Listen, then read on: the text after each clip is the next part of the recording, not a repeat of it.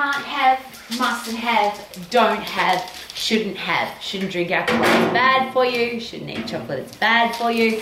How often do you hear, I can't have, mustn't have, shouldn't have, don't have? How often do you say that to yourself? And how often does somebody say it to you? You shouldn't be eating that, it's bad for you. And I always ask this question very personally.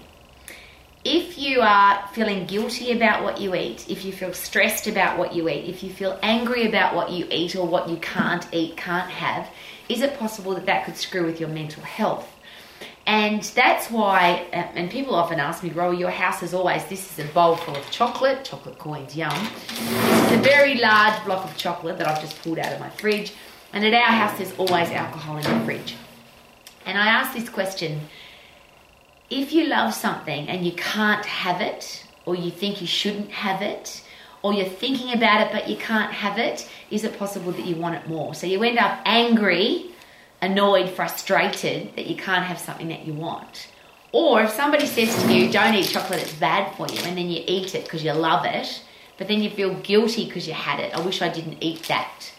And of course, I've worked my entire career as an exercise professional with people who have that kind of relationship with food, and it ends up they're either anorexic or bulimic or exercise bulimic or morbidly obese. They have a terrible relationship with food because they either want it and can't have it, so they end up anorexic, or they have it, have too much of it and throw it up, bulimic. They have it, have too much of it, and exercise fanatically to try and get rid of the calories that they put in, or they had it and keep having more because they feel guilty and unhappy and angry with themselves for eating, so they just keep eating more. And all of those things to me are just a horrible way to live life. As I always ask, wouldn't it be nice to eat when you're hungry, stop eating when you're full, love everything that you eat, and why the hell would you waste calories on food that you don't like? I can never understand that. Now, there are people, many people in the world, because wine is a very big industry, beer is a very big industry, alcohol is a very big industry. There are a lot of people that love to drink. They love it. It's an important part of their life. So they find a way to put it into their life where they don't get drunk, they don't get sick, they don't, as in sick the next morning, they don't put on weight, they just thoroughly enjoy a glass of wine or a cocktail or a beer. There are other people who get drunk and get sick and it ruins their life. There are people who learn to love chocolate. Oh no, I'll rephrase that, because most people that love chocolate don't need to learn to love it, they just love it anyway. But when you have a healthy, fit, strong body and a healthy, fit, strong brain, you don't need to eat the whole block. See, I suppose I'll rephrase this. If I was really hungry and there was nothing else to eat and I hadn't eaten for a few days, I'd probably eat this whole block and love it, because it was a superfood that was going to keep me alive. But if I eat this whole block, I'm going to feel sick if I'm not hungry. And that's the beautiful thing about having a healthy body and brain. You eat when you're hungry, you stop eating when you're full. I'll rephrase again, it's the endocrine system that does that for us. Our hormones are designed to keep us alive and to help us thrive. So when we're hungry, our hormones say, eat some food, will you, or I'm hungry. They also tell us you can stop eating now, you're full. But if you're not healthy and if you're not fit and if you're not strong and if your endocrine system's busted and broken because you are also busted and broken because you're unhealthy, you end up eating too much. So the answer there for me is always the same, and every time I talk about food, I say exactly the same thing. When you're healthy, fit and strong, when your body and your brain are healthy, fit and strong, is it possible that not only will you eat for performance, but you'll eat for pleasure, you'll eat when you're hungry, you'll stop eating when you're full, and you won't waste calories on things that you don't like. I would love everybody to have a great relationship with food. I would love it. We live in a world where you hear every day, social media is filled with it. Can't have, mustn't have, don't have, shouldn't have. I'll ask another question. Are there people, as I shared with alcohol, who don't drink alcohol and don't miss it? See, I don't need to drink because I don't like it. So I'm not going to put that into my body because I don't like it. There are people that don't eat chocolate because they don't like it. So why would you eat something that you don't like? Why would you not eat something that you do like?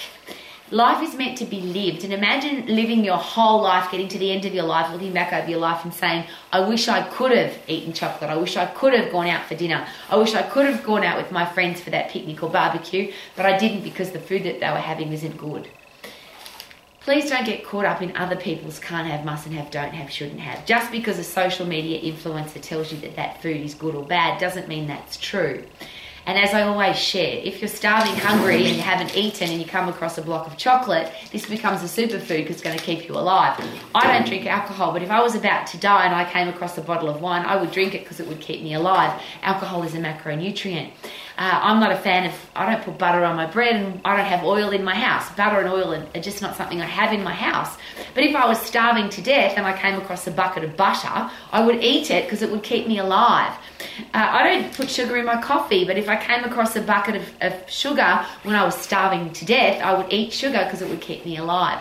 And I'm sharing that with you because we get so caught up in the can't have, mustn't have, don't have, shouldn't have, and that's a good food and a bad food. Ultimately, isn't it about how much we eat, why we eat, and how does it make me feel when I eat it? And I would love food to be a wow experience for everybody rather than something that's attached to guilt. So if somebody tells you you can't eat that, it's bad for you, and I'll rephrase the question again, is it possible that there's somebody else that will tell you you should eat that because it's good for you?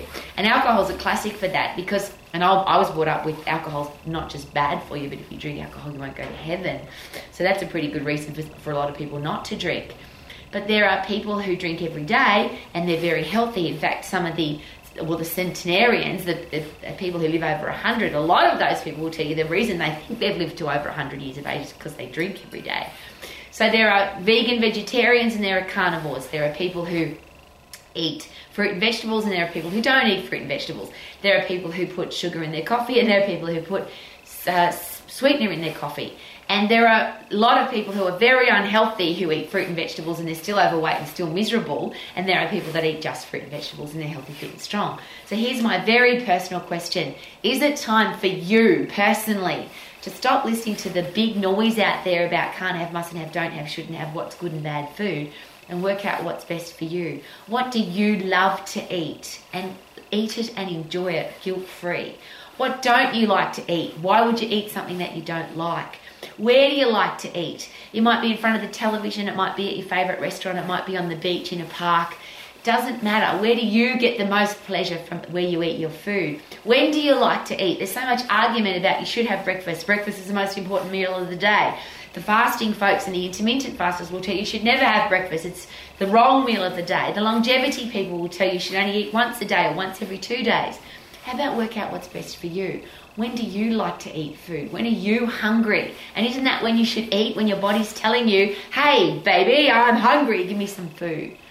Wouldn't it be nice to have a great relationship with food where we love our food, we enjoy everything that we eat, and life becomes a pleasurable experience because of food rather than I'm angry or guilty or anxious or upset with myself because of food?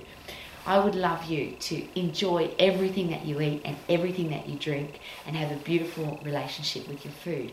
That's what I'm here for every day because I think that's a great way to live your life to the max. Super-duper-doo, how are you? Are you eating yummy food? Yes, yummy, yummy, yummy. I've got food in my tummy because I love it. Woohoo!